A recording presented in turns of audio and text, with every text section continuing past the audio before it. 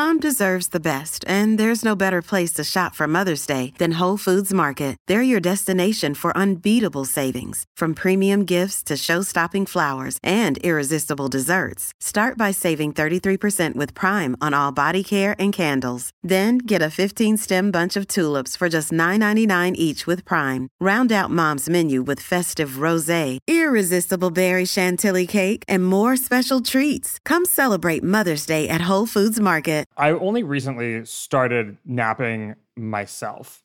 I always try to explain it as like the world is so exciting. Once I'm up, I'm up. But as I've gotten older, naps have become more appealing and to some extent maybe just unavoidable. You could also try having a newborn daughter. That might help you take a nap. That'll force it into you. There's a couple steps between where I am right now and that point in time, Elliot, but I'll take it under consideration.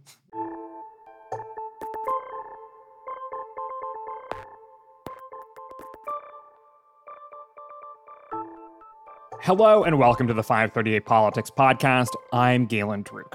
When I left work on Friday, I assumed that we would be starting today's podcast by covering an ongoing government shutdown. But listeners, that was not to be. And so today, we're going to take a look at the compromises that kept the government open, at least for 45 days, and what it all means for Kevin McCarthy's speakership. Also, more news. California has a new senator designate after Senator Dianne Feinstein passed away last week. Governor Newsom appointed LaFonza Butler president of Emily's List over the weekend. And so now the big question is, will she join the already crowded primary in California for a full term starting in 2024? Well, I guess the term will actually start in 2025, the election being in 2024. And I know you have all been waiting with bated breath for us to finally come to some kind of rigorous, data-based conclusion about how often Americans think about the Roman Empire. We just might be able to do that today. And if you are wondering what I'm talking about, it's a TikTok trend. Just hold tight for a couple minutes and I will explain. And lastly, we're going to share a couple pointers on what to make of outlier polls. Here with me to do it all is Director of Data Analytics, Elliot Morris. Great to have you back on the podcast, Elliot. Hey, Galen. I'm so happy to be here today. I'm happy you're here. Also here with us is Senior Elections Analyst Nathaniel Rakich. Great to have you too. Hey, Galen. And also here with us is co-author of Politico Playbook and ABC News contributor Rachel Bade. Welcome back to the podcast. I'm also very happy that you're with us. Thanks, Galen. Let's rock on. Let's rock on. And we're going to begin. I know there's so much news today. There's everything I just mentioned. And then there's also the Supreme Court term starts today. Trump's civil trial in New York surrounding inflating the values of his properties also starts today. So we are skipping over a couple topics in order to talk about this very, very, very important topic, which is how often Americans, and perhaps men in particular, think about the Roman Empire. This all started with a TikTok trend involving women asking the men in their lives, husbands, brothers, boyfriends, whatever, how often they think about the Roman Empire. And that trend went viral several weeks ago. And the pop consensus became that men think an awful lot about the Roman Empire and that women don't really understand why all these men in their lives are so often thinking about the Roman Empire. So we got this question from listener Amar proposing the gender divide as the topic of a good or bad use of polling segment. He writes, "It's been covered widely by various media organizations over the last few weeks, but many seem to take the gender divide at face value and infer all sorts of things from it without considering methodology at all.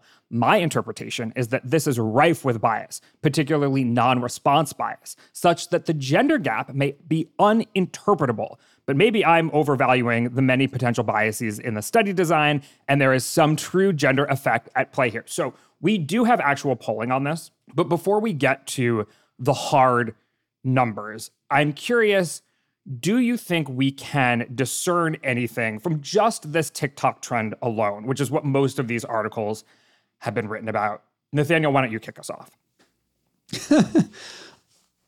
No. I mean, I think we can discern entertainment value, and that's not nothing. But obviously, in terms of data, like, it's anecdata at best. It's anecdata at best. Okay, we're going to go through everyone and get a response. Rachel, what do you think? Oh, man, I wouldn't have the slightest clue on the polling question. I will just tell you, when I saw this trend sort of take off, my reaction was, men are so weird. Like, if I actually have a free minute in my day, I'm thinking about what my daughter's going to eat, the laundry that needs to be folded, the dishes in the sink. I am not thinking about the Roman Empire. You guys are so weird. Okay, well, then let's consider this to be one person who at least takes the trend. Someone, like, because I think most people were sort of taking this trend at face value and saying, wow, men are weird. They think about the Roman Empire a weirdly large amount of the day or the year or whatever. Okay, so Elliot, weigh in here.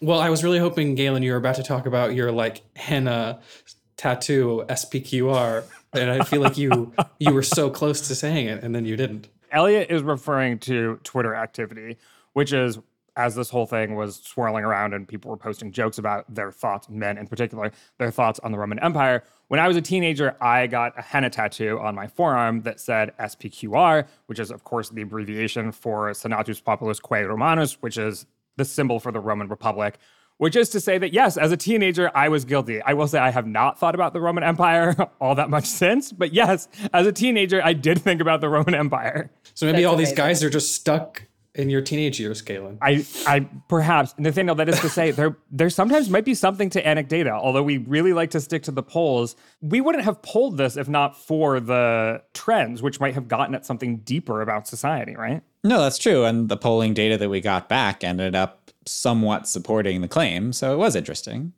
Okay, we'll get to that in a second. But Elliot, give us your own thoughts first.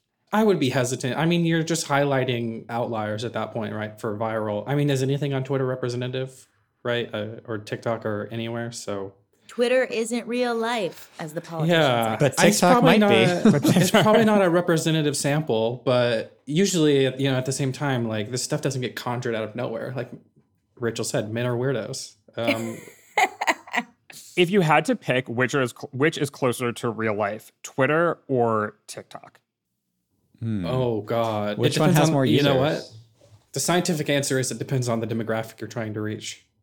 I want to put forward, totally unsupported by data, that it's TikTok, right? Like, Twitter is full of just like angry people talking about politics all day and like, I guess, porn and like a few other things like memes and whatever.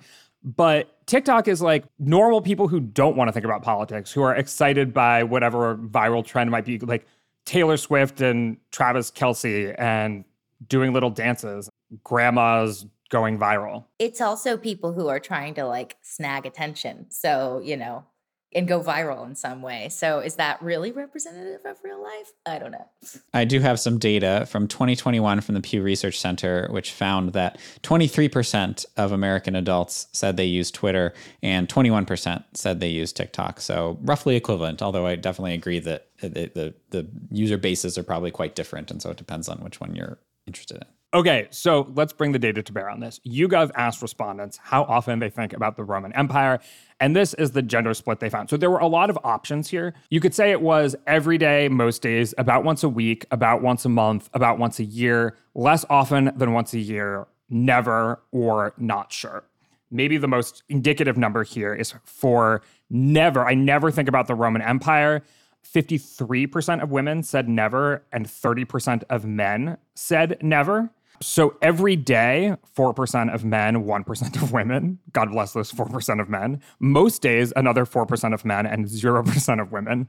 About once a week, 6% of men and 3% of women. About once a month, 14% of men, 10% of women. About once a year, 14% of men, 10% of women. And I'll stop because I don't want to give people a headache from all of those numbers. It's all to say that, yes, YouGov found that there is a gender divide. And so my question is, have people been primed to answer this question, making this poll now useless?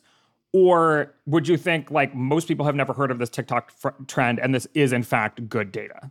No, I'm sure that most people have not heard of this TikTok trend. Many people in my real life had not heard of it. So I'm pretty confident that this is genuine. So famously, as we've said many times on this podcast, the data can tell us what, but it can't necessarily tell us why. Rachel, you were the first to offer the explanation that men are just weird, which I support. But if we're digging around for explanations as to why there might be this gender imbalance, what would you say other than men are weird? Well, not to stereotype men, but, I guess Stereotype us. No, come at us, Rachel. come at us. there's just some sort of macho fascination. The sort of like men being, having this sort of testosterone streak that the Roman Empire is sort of known for. I don't know. You got gladiators, people fighting. And then, of course, to stereotype women, we're thinking about, putting out the next fire and the family planning and that sort of thing. I have no idea if what I'm saying is truthful, but I guess looking beyond the numbers, that would be sort of the stereotype at least.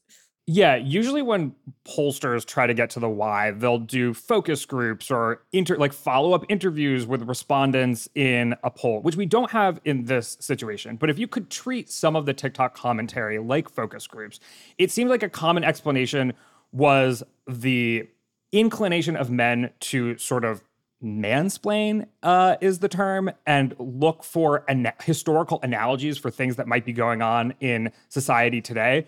So the suggestion was that men might be thinking about the Roman Empire because they like to explain to people that we are in our own era in American politics or American society, sort of an empire in decline. And this is what happens when, I don't know, the debt balloons and you get involved in foreign wars or whatever. I think that was another explanation. I don't know if that has Nathaniel and Elliot between the men like gladiators and men like to explain things with historical anecdotes.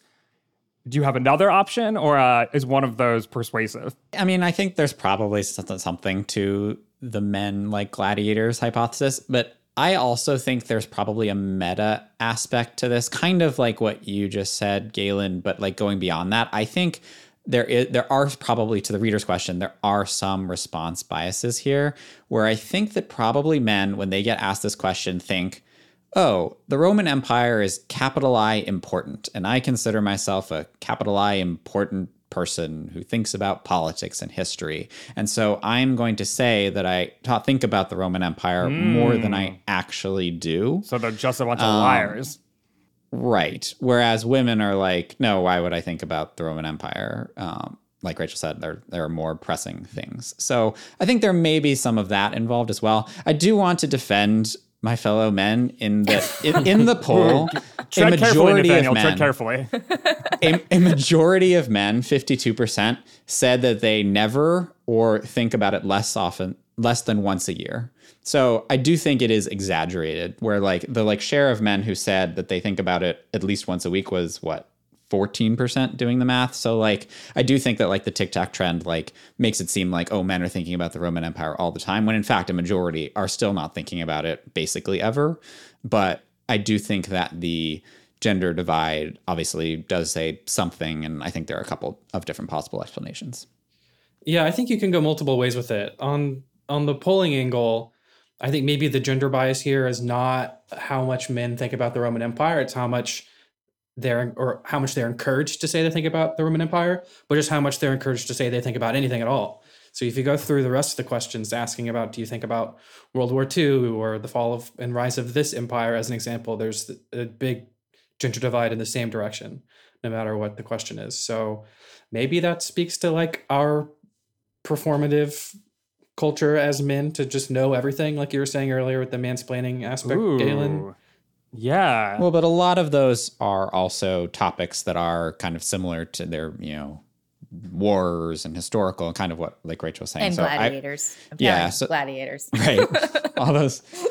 Men are also encouraged in history class, whereas women aren't. As a very blanket statement, I'm going to get canceled for saying. Yeah, I'm not sure I even know what that has means, downstream, Elliot. That has downstream consequences. Well, women now outperform men in basically every educational facet in America. But history, I mean, when you history has focused a lot on men. I mean, and that's a problem, of course. Women over centuries were sort of just the wives and the mothers, and so that's another thing that Elliot could be referring to. Not necessarily how women perform in history classes, but just the fact that history overwhelmingly revolves around men who made the decisions for thousands of years.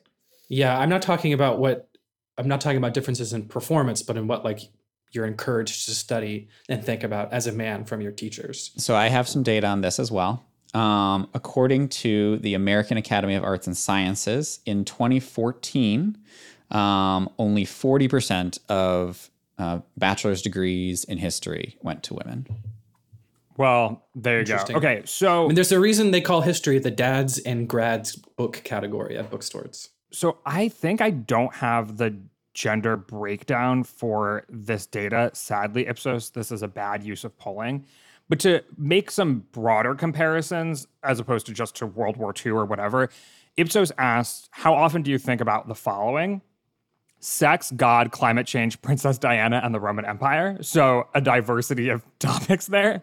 For people who said they often or sometimes think about the following, sex was 74%.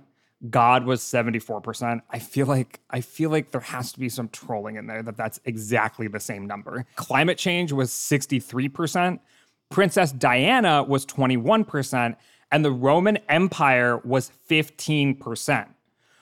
Which is to say, like, I really want the gender breakdown because Princess Diana obviously feels, while it is a historical topic, a more feminine historical topic. I mean, just by dint of her being a woman and also the stereotypes about who might be interested in the royal family. So I don't know. Is there anything to make of those numbers without the gender breakdown? Princess Diana is women's Roman Empire. Is that the idea? I object. I don't think about Princess Diana either. I think about none of these things. I might think about God. Hold on. Probably more than Princess Diana. Elliot coming out. Statement. Elliot, breaking news on the 538 Politics TMI. podcast. Elliot Morris doesn't think about God, sex, climate change, Princess Diana, or the Roman Empire. Wow. Just no thoughts in my head. None. All you think about are the numbers. Before we actually do get ourselves canceled, we're going to move right along, and we're going to talk about what is going on in Washington and why a shutdown was avoided over the weekend. Today's podcast is brought to you by Shopify. Ready to make the smartest choice for your business? Say hello to Shopify, the global commerce platform that makes selling a breeze. Whether you're starting your online shop, opening your first physical store, or hitting 1 million orders, Shopify is your growth partner. Sell everywhere with Shopify's all-in-one e-commerce platform and in-person POS system. Turn browsers into buyers with Shopify's best converting checkout, 36% better than other platforms. Effortlessly sell more with Shopify Magic, your AI-powered all-star. Did you know Shopify powers 10% of all e-commerce in the US and supports global brands like Allbirds, Rothy's, and Brooklinen? Join millions of successful entrepreneurs across 175 countries backed by Shopify's extensive support and help resources.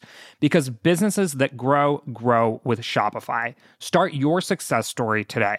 Sign up for a $1 per month trial period at shopify.com/538. That's the numbers, not the letters. Shopify.com/538. Hey, I'm Andy Mitchell, a New York Times bestselling author. And I'm Sabrina Kohlberg, a morning television producer. We're moms of toddlers and best friends of 20 years. And we both love to talk about being parents, yes, but also pop culture. So we're combining our two interests by talking to celebrities, writers, and fellow scholars of TV and movies. Cinema, really. About what we all can learn from the fictional moms we love to watch. From ABC Audio and Good Morning America, Pop Culture Moms is out now wherever you listen to podcasts. Congress avoided a shutdown over the weekend by passing a continuing resolution that will extend current government spending for 45 days. In the House, 209 Democrats joined 126 Republicans to pass the bill, and in the Senate, 39 Republicans joined 49 Democrats and 3 independents to pass the bill. So, Rachel, you have a better sense than pretty much anyone of how this all played out and why a government shutdown was avoided. Can you give us the TikTok of that? Because even, I think, Saturday morning, I was seeing people being like, well, one day until the shutdown. So it must have been things happened in the span of hours. Absolutely. I will say no one saw this coming. Everybody in Washington, I mean, lawmakers on both sides of the aisle were telling me that it was going to happen. And the question was just, how long will a shutdown last? But surprisingly, Speaker Kevin McCarthy ended up caving at the last minute. And again, this was surprising to me because I was hearing from his inner circle just as recently as a couple days ago that they thought in order for him to save his job, given that conservatives have been threatening to oust him as speaker, that he would have to embrace a shutdown fight for a while, even though, he might not want to, and that he knew there would be political consequences if he did that. I do think there were always questions about what he could achieve politically and strategically from a shutdown fight. I mean, McCarthy seemed to think that he could get something, but the reality is that in these sort of shutdown fights over the years, the party that makes the demand never gets what they want, and they usually pay the political price. Like polling ends up showing that, they're to blame for a shutdown and they get hit. But McCarthy seemed to think, well, maybe he was just, faking it, telling his members this, that if they talked tough, that they might get some sort of concessions on steeper spending cuts in a short-term government extension, and then also a border crackdown, which is something Republicans have been talking a lot.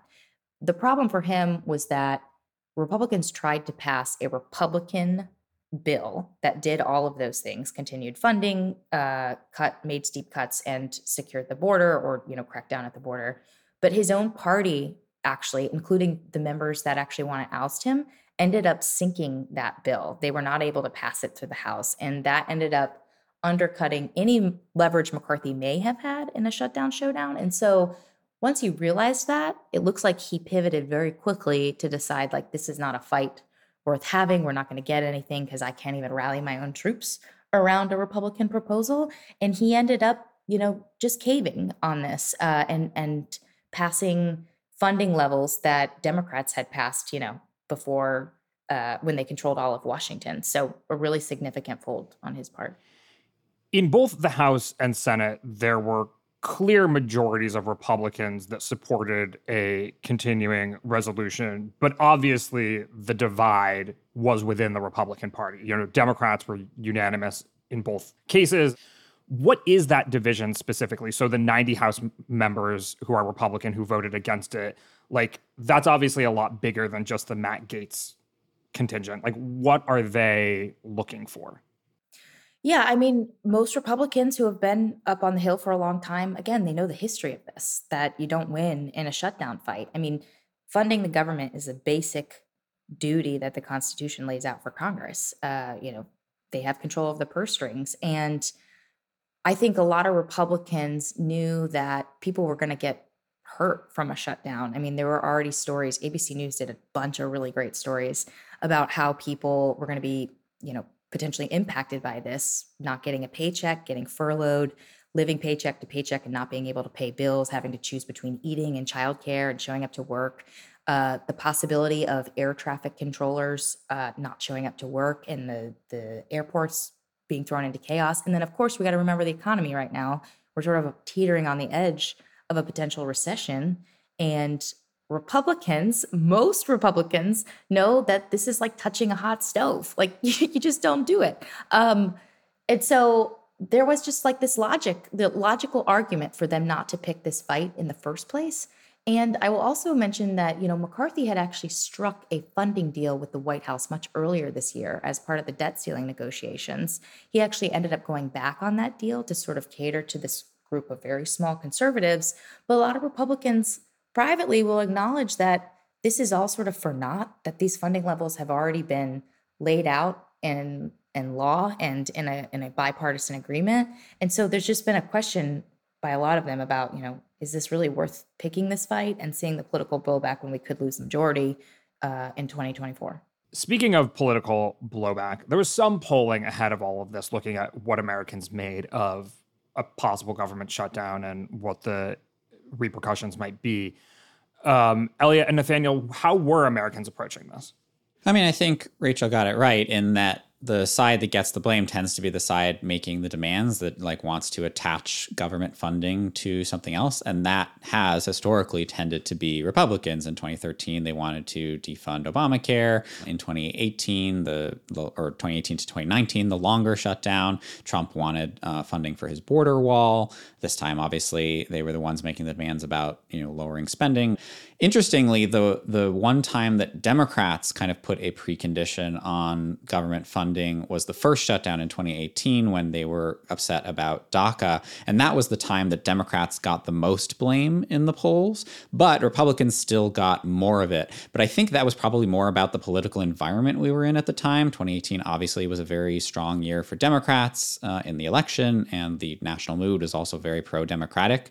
But I think maybe if you kind of normalize for that, maybe you see Democrats getting a majority of the blame. What I thought that's interesting this time around, and you have a situation where obviously there's a lot of debate about what kind of political environment we're in. You have special elections being really good for Democrats. You have polls of the general election being generally tied. You have Biden being fairly unpopular. But the polls that we did see showed actually that Democrats were getting, I thought, a surprising amount of the blame, considering that they weren't kind of the ones who were instigating this. And maybe that does have to do with Biden's unpopularity. So I'll cite a couple of examples. So Monmouth asked which party should take the blame. 48% said Biden or congressional Democrats. 43% said congressional Republicans. Navigator Research also asked a similar question. 34% blamed Biden and Democrats in that. 32% blamed Republicans, and then 27% blamed both equally, which of course is kind of the easy way out. So I think there is an element of people falling into their normal partisan patterns and expressing their displeasure with, in this case, Biden and Democrats, by saying they're to blame for the shutdown, even if maybe they're not following as closely and they might not think that Biden and Democrats are to blame for the shutdown if it had happened, if they had been following every single detail. One just thing to note on that, I was really surprised by that polling too. And I did talk to some folks over the administration who knows, because the shutdown was averted, but they were feeling pretty darn confident that those numbers were going to shift as soon as people started to actually tune into the shutdown fight and figure out, what was going on. And I do think, they were actually banking a little bit on a shutdown fight and all the chaos to try to help Biden's numbers. I know later in the show, we're going to talk about some of the polling showing Trump up above Biden, by quite a few points. And I was hearing from Dems that they actually were kind of welcoming this shutdown fight because they thought they could boost their own numbers and get, people to blame Republicans and start to rally around Dems. I mean, who knows if it would have come to that, but they were strategically sort of banking on that in the next couple of weeks. I want to move on to what is now the more salient question, which is, will McCarthy keep his job? Right? So Representative from Florida, Matt Gaetz, was on the Sunday shows yesterday saying that he's going to bring a motion to vacate to the floor this week. I don't know how soon it's going to happen. Maybe by the time people are listening to this, it has happened. I should say this has only happened, one other time in American history that there's been a motion to vacate brought to the floor and it failed. So what's the process here, and how likely is it that McCarthy is going to be out of a job because of this agreement? Yeah, so as we record right now, it looks like Matt Gaetz is actually getting ready to go to the floor. So this is going to happen. It's going to dominate the week. As for process, it's a bit tedious in the fact that, this hasn't happened in over a century. A lot of people don't have a lot of clarity on the process, but we do know is when he offers this motion, McCarthy basically has 2 days to respond to this before it comes up to a vote. And obviously you need a majority of the House to remove the speaker. But McCarthy is going to be offering what's called a motion to table. That's basically a motion to kill this effort completely. And he can do that as soon as Monday. He could do it Tuesday. Wednesday basically has 48 hours to decide how to do that. As for whether or not he will keep his job, I mean, people like to say that reporters and Washington, Politico watchers underestimate McCarthy all the time. He actually has survived a lot longer than I thought he would survive. And I've covered him for years. I thought the Freedom Caucus would come for him a long time ago. But with this slim majority, he can really only afford to lose 5 4 Republicans. If he loses 5, his job is gone. And there's one big question right now everybody is asking is, will Democrats actually step in to help McCarthy keep his gavel? And I spent all of Sunday working the phones after Gaetz said he was going to be doing this week. And I can tell you all I heard from Democrats was just total fury at McCarthy. They were complaining about how he introduced and made them vote on a continuing resolution on Saturday without giving them any time to read the bill. He went on TV on Sunday morning and accused Democrats of being responsible for the shutdown brinksmanship, when we all know that that's not true. It was very much Republicans who drove this to the brinksmanship. And he also did it just a few hours after Democrats helped put up the votes in the House to actually help him pass the continuing resolution. So Democrats also say they can't trust him. He has gone back on his spending caps deal that he cut with the White House earlier this year. They're still furious with him at being the person who almost single-handedly helped resurrect Donald Trump's career after January 6th.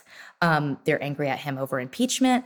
And they frankly don't want to save him right now. Wait. Can I just ask one question here before we go any further? Which is, aren't McCarthy and the Democrats just doing their job? Like, McCarthy's job is to blame the Democrats and trash them on television. And Democrats' job is to blame McCarthy and trash them to reporters like yourself. Like, would we expect anything? But then when it actually comes time to, come to some sort of agreement, potentially save McCarthy in the face of a more conservative member of the Republican House caucus becoming speaker.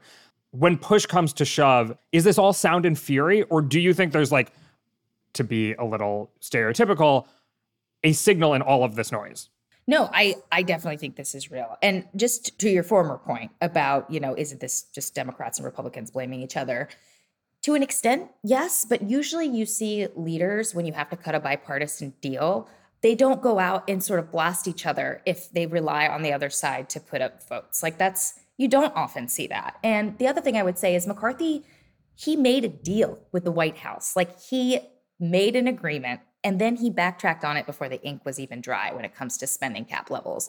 That is something that we don't see in Washington. Usually when there's a deal struck, leaders stick to it. So this is a whole new, territory, all new territory in terms of somebody making a deal and then going back on it. So Democrats, they absolutely have a right to sort of be furious about that. As for, could McCarthy be replaced with somebody who's even worse in the eyes of Democrats? I'll just say, I don't think that that's possible. Somebody like a Marjorie Taylor Greene is not going to get the support from House Republicans to lead the House and to become speaker. Conservatives have put forward a number of names. House Majority Whip Tom Emmer, House Majority Leader Steve Scalise. A lot of these guys actually do have relationships with Democrats, and they don't have reputations, at least right now, of making deals and breaking them, or of making promises and breaking them, or of lying. That is something that's very specific to McCarthy, and it is a problem for his own members, and it's a problem for Democrats. And so I do think this suggestion that, you can't beat someone with no one, which is what McCarthy is going to keep saying over and over this week, I do think it's a little overblown, because there are other House Republicans out there who can do this job and who do have the support of people like a Matt Gaetz and people like, a moderate, like a Mike Lawler in New York, who is in a Biden district or something like that. So I don't think it's impossible to see a different speaker rise. Okay, so it sounds like there's a scenario where McCarthy is in trouble. How do Democrats play all of this, given the fury that you've described and this fact that they're going to have opportunities to either help or withhold help from McCarthy this week? Yeah, so Jeffries has been telling members that he wants them to all stick together. He thinks that if, they're going to vote against McCarthy or vote to allow this to come to the floor, that they should all be moving, with one unified voice. And they're going to be meeting to talk about this. I do think there's a question about whether some moderate Democrat from a redder district could actually break with Jeffries if Jeffries decides that the party should not help McCarthy and might help the speaker anyway. And with the motion to table, McCarthy is expected to get, 200 plus Republicans voting to table this and effectively kill it. He might only need a few Democrats to help him do this.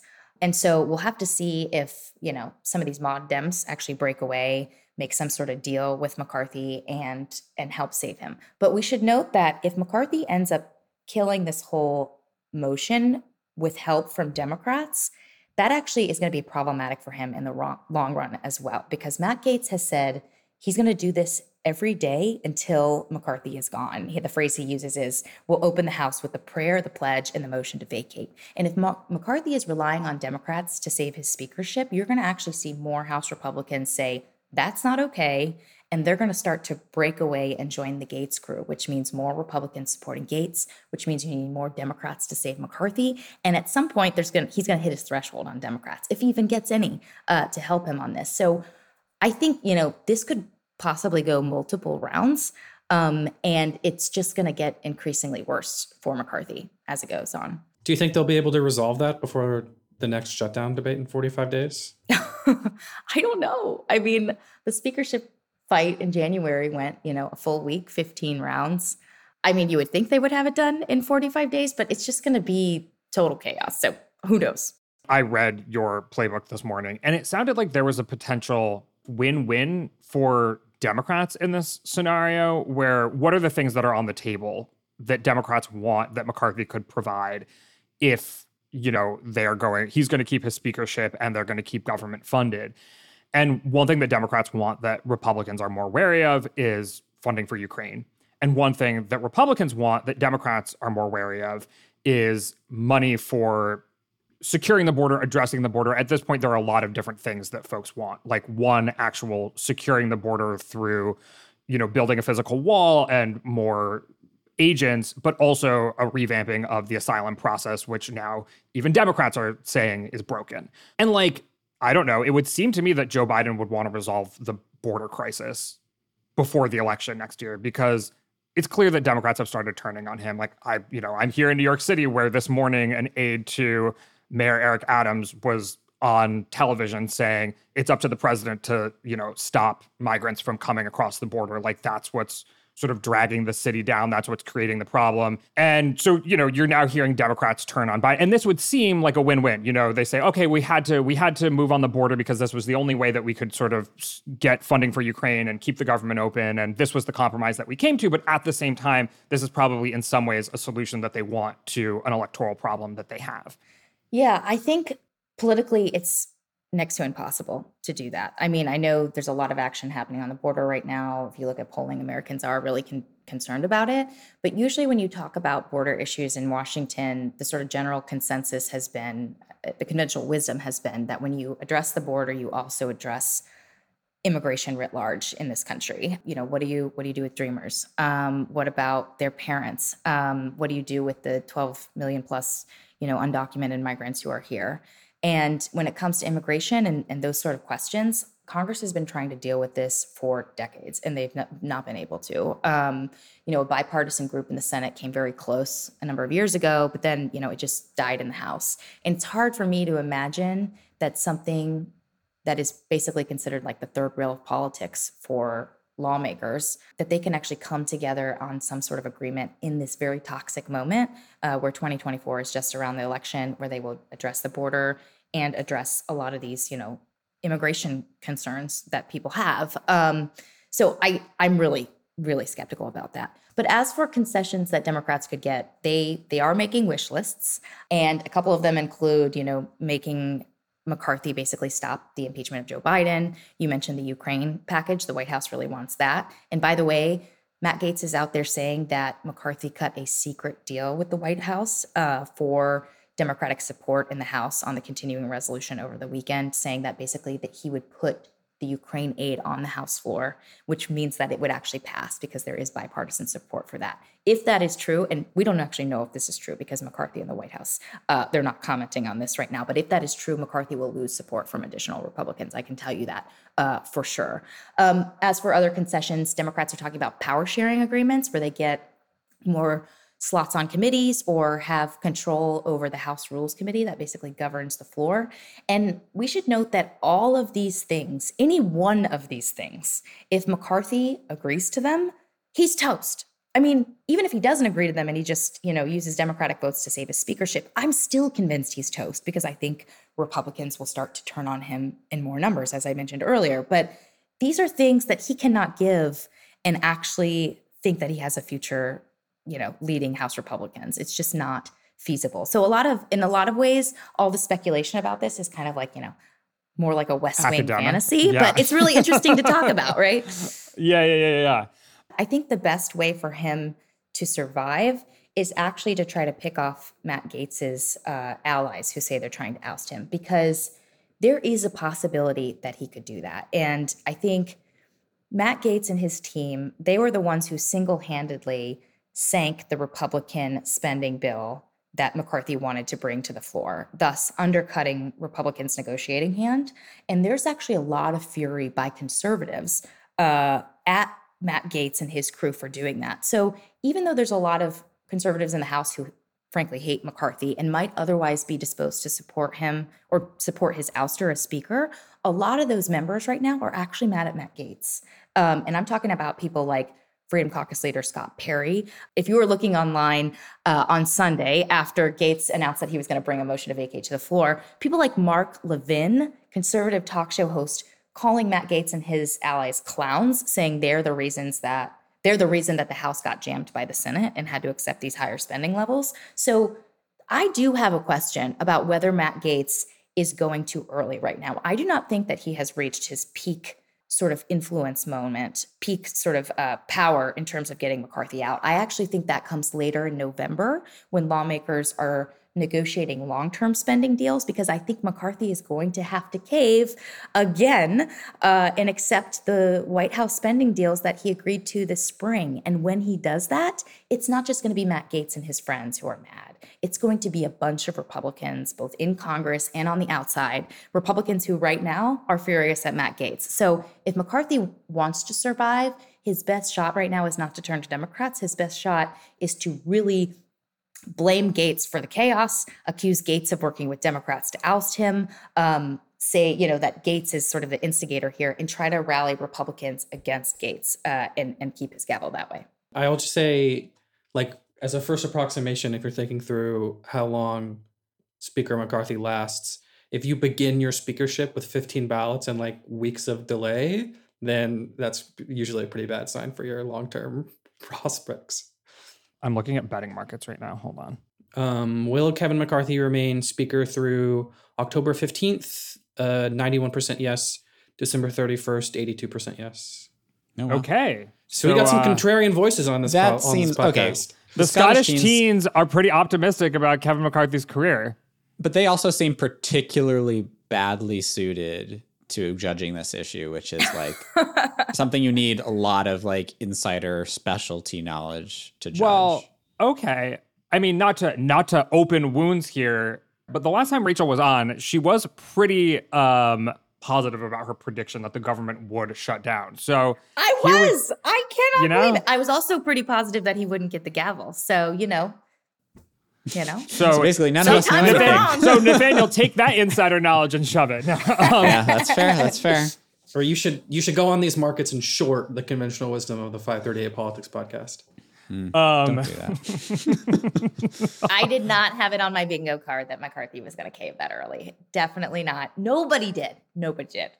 All right. Well, let's stick around Washington and move on to a conversation about the new senator from California. California Senator Dianne Feinstein passed away last Friday at 90 years old. Condolences to all who knew her. Of course, this is a sad event, but also we are, for the purposes of an electorally focused politics podcast, going to talk about the politics of it all. So there was already a hotly contested primary to replace her after she'd already announced that she would not be running for re-election in 2024.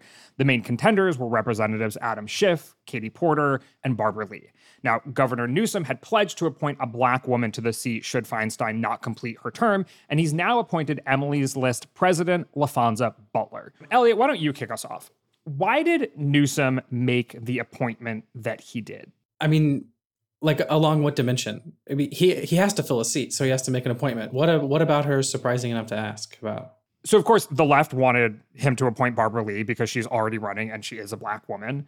I think there were predictions that it would be Shirley Weber because she's a Black woman, and people supposed that Gavin Newsom wouldn't want to put too much of a finger on the race, and the expectation was that if she was appointed, she wouldn't actually run in 2024, and this, primary between Schiff, Porter, and Lee could play out as previously expected.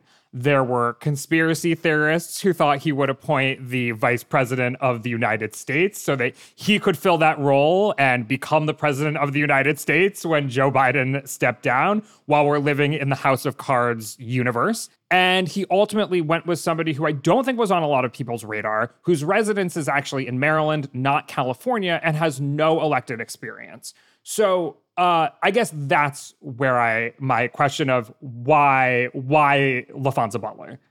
There's lots of coalitional thinking that goes into filling high-profile vacant Senate seats, right? So he pledged to pick a Black woman. That's probably to satisfy the desires for descriptive representation in the largest minority group in the Democratic Party, right? Or at least the largest and most democratic. So you can think what's another large group in the Democratic Party? Women are. So she's the president of Emily's List, right? So maybe you also pick someone, and he said this in his post, right? In his Twitter post or x.com post, whatever we're calling it, that she spent her career fighting for women. And maybe that's a pretty strong sign to women that you're on their side while also satisfying other parts of the coalition. I mean, that'd be my prior. That's my first guess. I'm not Gavin Newsom. She's also gay, and she's going to be the first gay Black woman to serve in the Senate, and I'm pretty sure the first gay senator from California. Double check me though on that for sure. That is the case. The gayest state finally gets a gay representative. No, I think the gayest territory is Washington. The gayest territory is Washington D.C., and then it's probably Massachusetts or something like that after that, but. No, we have talked on this podcast about the gayest congressional district, which used to be my congressional district, New York's 10th district, although it was Then you moved out of it. I didn't move out of it. It moved out of me. Okay. Anyway, Nathaniel, do you have thoughts on all of this? I think you do, because you were the most adamant that it was going to be Shirley Weber. So you must be the most surprised here. Yeah, it seemed like a lot of the obvious names didn't seem interested in the job, right? So Shirley Weber, the Secretary of State of California, basically said it would be hard for me to accept a temporary post. London Breed, the mayor of San Francisco, basically said she wasn't interested. Karen Bass, the mayor of Los Angeles, was just elected, and I don't know why she would go for it. So I think that kind of forced Newsom to pick somebody without elected experience, which I think it actually, I give him points for kind of picking a name that wasn't on anybody's radar. He found somebody who is well connected in California politics, who we mentioned, is very connected in women's groups and the abortion issue, which is obviously a big one for Democrats these days. The residency thing, former union leader. So during our hot former labor union leader, exactly. I guess it's no longer summer, but in our hot labor 2023 sort of jives. Also with the did some consulting for Uber though. Airbnb. Which was interesting. Yeah. Very California, right? Uber and SEIU. But I think the main issue that came up basically immediately on Sunday after the news was leaked about her was her residency in Maryland. And apparently she also has a house in California, but she had registered to vote in Maryland because as president of Emily's List, she lives in the DC suburbs. And so that's not a great look. And I think the real question, of course, now is whether she runs for a full term. And if she does, then the residency thing, I think, is a big problem for her. If she doesn't, then it's kind of just maybe bad optics for Newsom, and maybe he didn't do his homework, or maybe it was the kind of thing where they didn't scrub her Twitter bio, which said that she lived in Maryland, and her bio on emilyslist.com or .org that said that she lived in Maryland, and that was just kind of an embarrassing mistake, but something that can be remedied quickly if she's not running. There is an element of smart politics on Newsom's part here too, which because this allows him to not have to pick a side in the very contentious primary for the general election Senate seat. So maybe that had gone into it as well. But that also doesn't help him per se, because there are a lot of, the Congressional Black Caucus is infuriated right now that he didn't pick Barbara Lee. I think a lot of people sort of following, the situation thought he would pick Barbara Lee, and that was going to be the thing that really boosted her above, an Adam Schiff who has raised a ton of money and seems to be, doing really well in terms of trying to replace Feinstein. And now that he has decided not to choose Lee or anyone who's running in the race, there's a lot of Black lawmakers on the Hill who are furious with him. So if he was trying to be Switzerland, didn't exactly work. So we don't know if LaFonza Butler will run for re-election. And I don't know that there are that many sort of crumbs that we can pick up at this point to get a sense of whether she would. I mean, there's not necessarily any reason to believe that she wouldn't if, senator from California is a pretty good job within the Democratic Party. And there were no, as Gavin Newsom's office mentioned, no preconditions to being chosen for this post in terms of being a caretaker and not running again. So maybe the more important question for our purposes is if she did choose to run for election in 2024, would she have an incumbent advantage? And I know this is an area where we've done work in the past, Nathaniel. Yeah.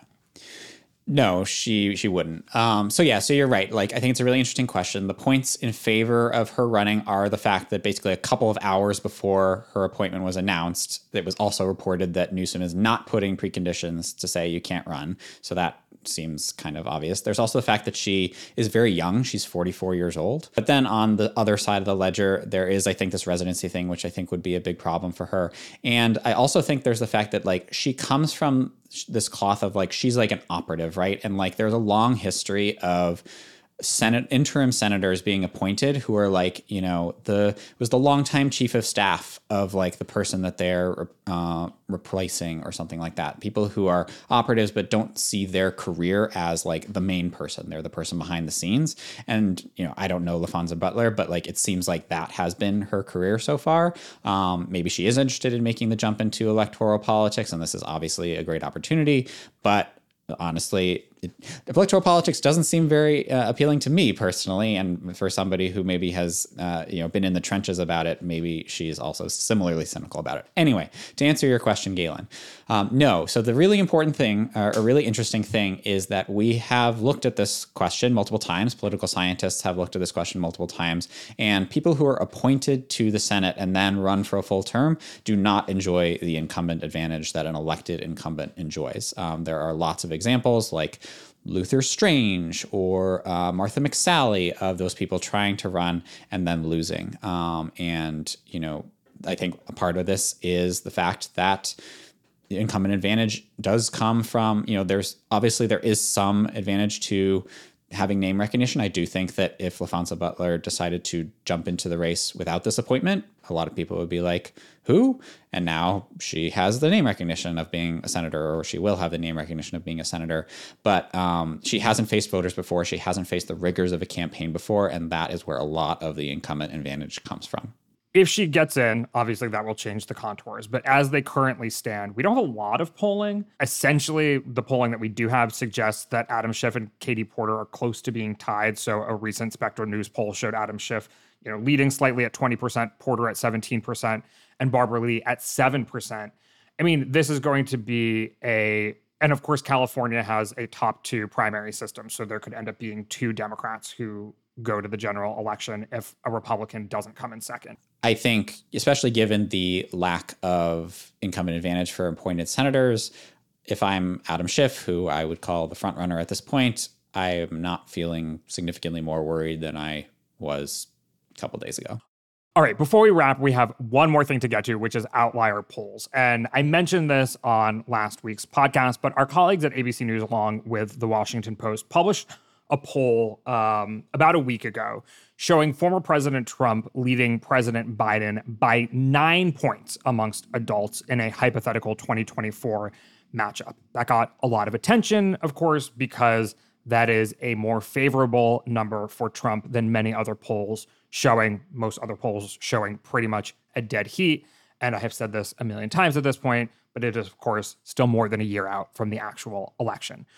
So this is what we usually call an outlier poll. And Elliot, you wrote on the 538 website about what to do with polls like this.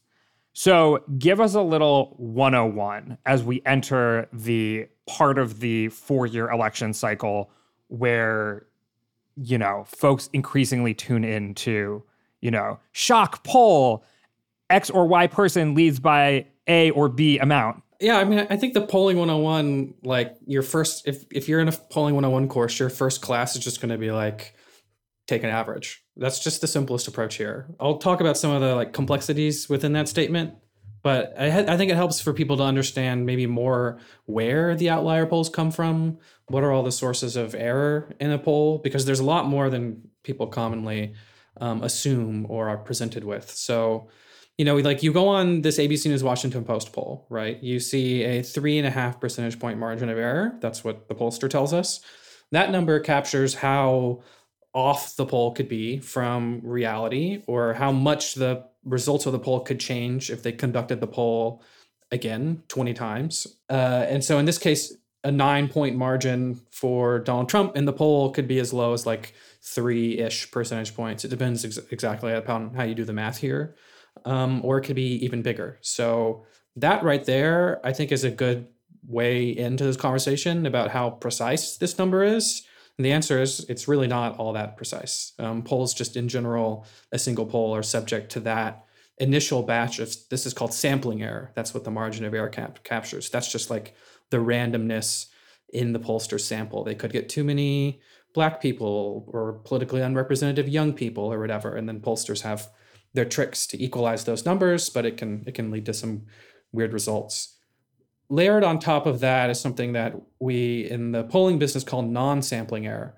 That is error that's caused by different groups being disproportionately likely to not show up in a poll. And usually we talk about this in the non-response context. That's you explicitly refusing to take a pollster's call.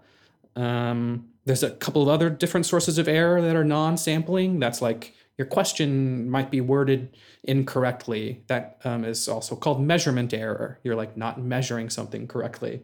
Or there's just like this weird statistical fluke in how the poll gets done that year.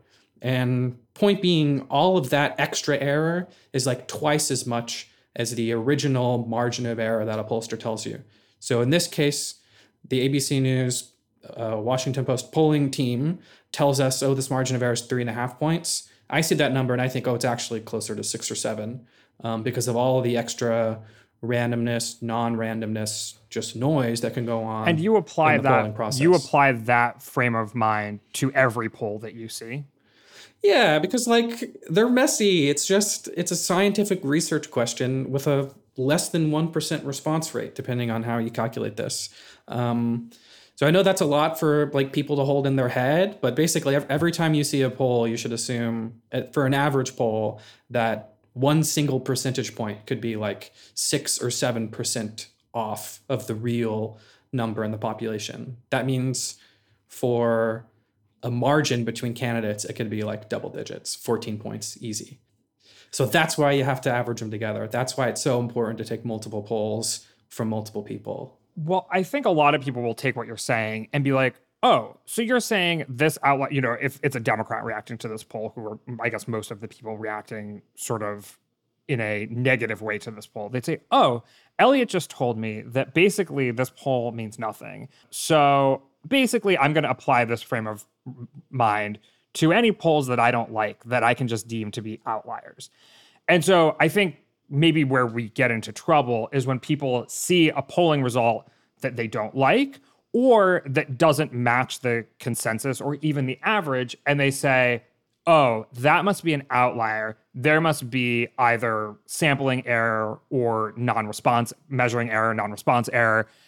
So what are indicators that something is an outlier poll that should be viewed as suspect versus maybe a leading indicator that the consensus is wrong, especially living in a world where the past 2 presidential elections, the polls have been quite off? There's a statistical answer here, which is that leading indicators tend to be closer to the average and come with a couple of other polls later.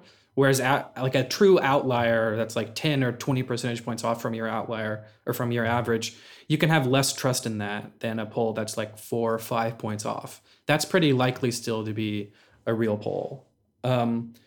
Now, again, like not everyone is a polling scientist here, but like we try to be. So one of the things that I like to do is look into the crosstabs of a poll.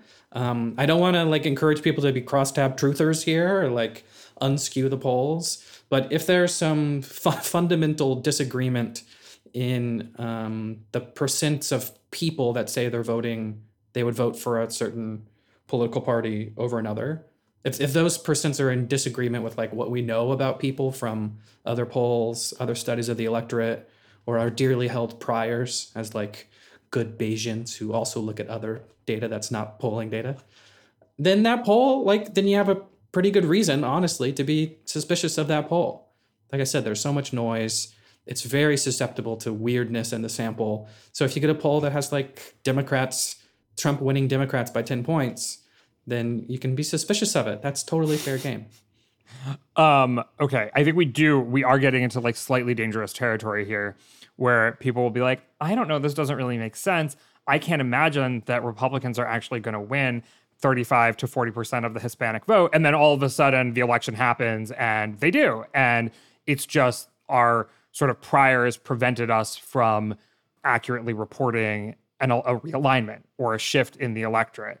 And so like, how do you sort of straddle the skepticism with keeping an open mind in an ever-changing world?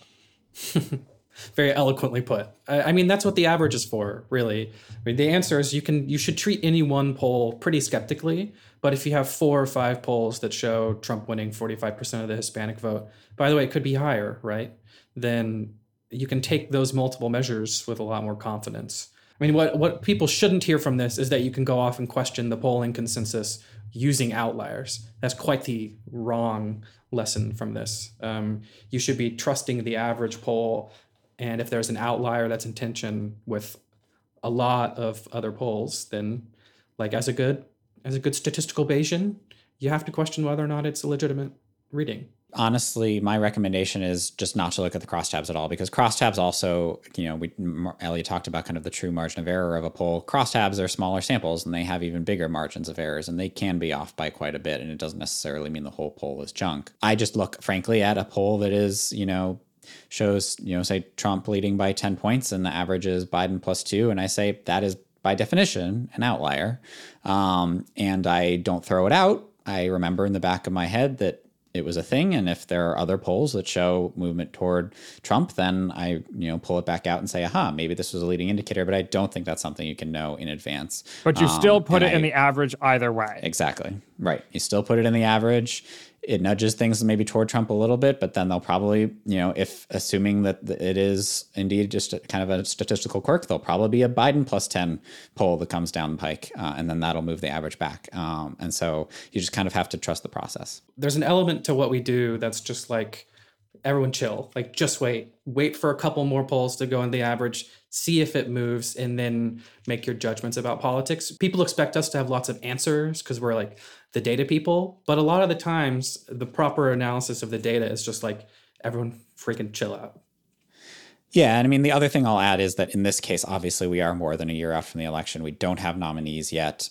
Historically, polls at this point are not predictive. But I think basically like the idea is that, and like it's also a season where we're not getting that many polls. And so people will see one poll and then they'll freak out about it for a long time and it'll have more staying power in the news. Whereas if this were October 2024, when a time when polls are predictive, we would be getting a ton of polls all the time. We'd know very quickly whether it was an outlier. I don't know how long you've been in this industry, but if we got this poll in October of 2024, I can promise you the fever pitch of freak out would be at least 20 times the fever pitch of freak out this past week. Sure, we'd have a lot more data. I mean, and that would be fair because polls at that point are predictive, whereas right now, like I think there's a good argument for just not paying attention to them at all. But we'd also have a lot more data, like very quickly to point at, being like, yeah, this is or isn't an outlier. Rachel, have we sufficiently? I have so much admiration for you guys. I mean, I hated math growing up, but like, thank God for you guys because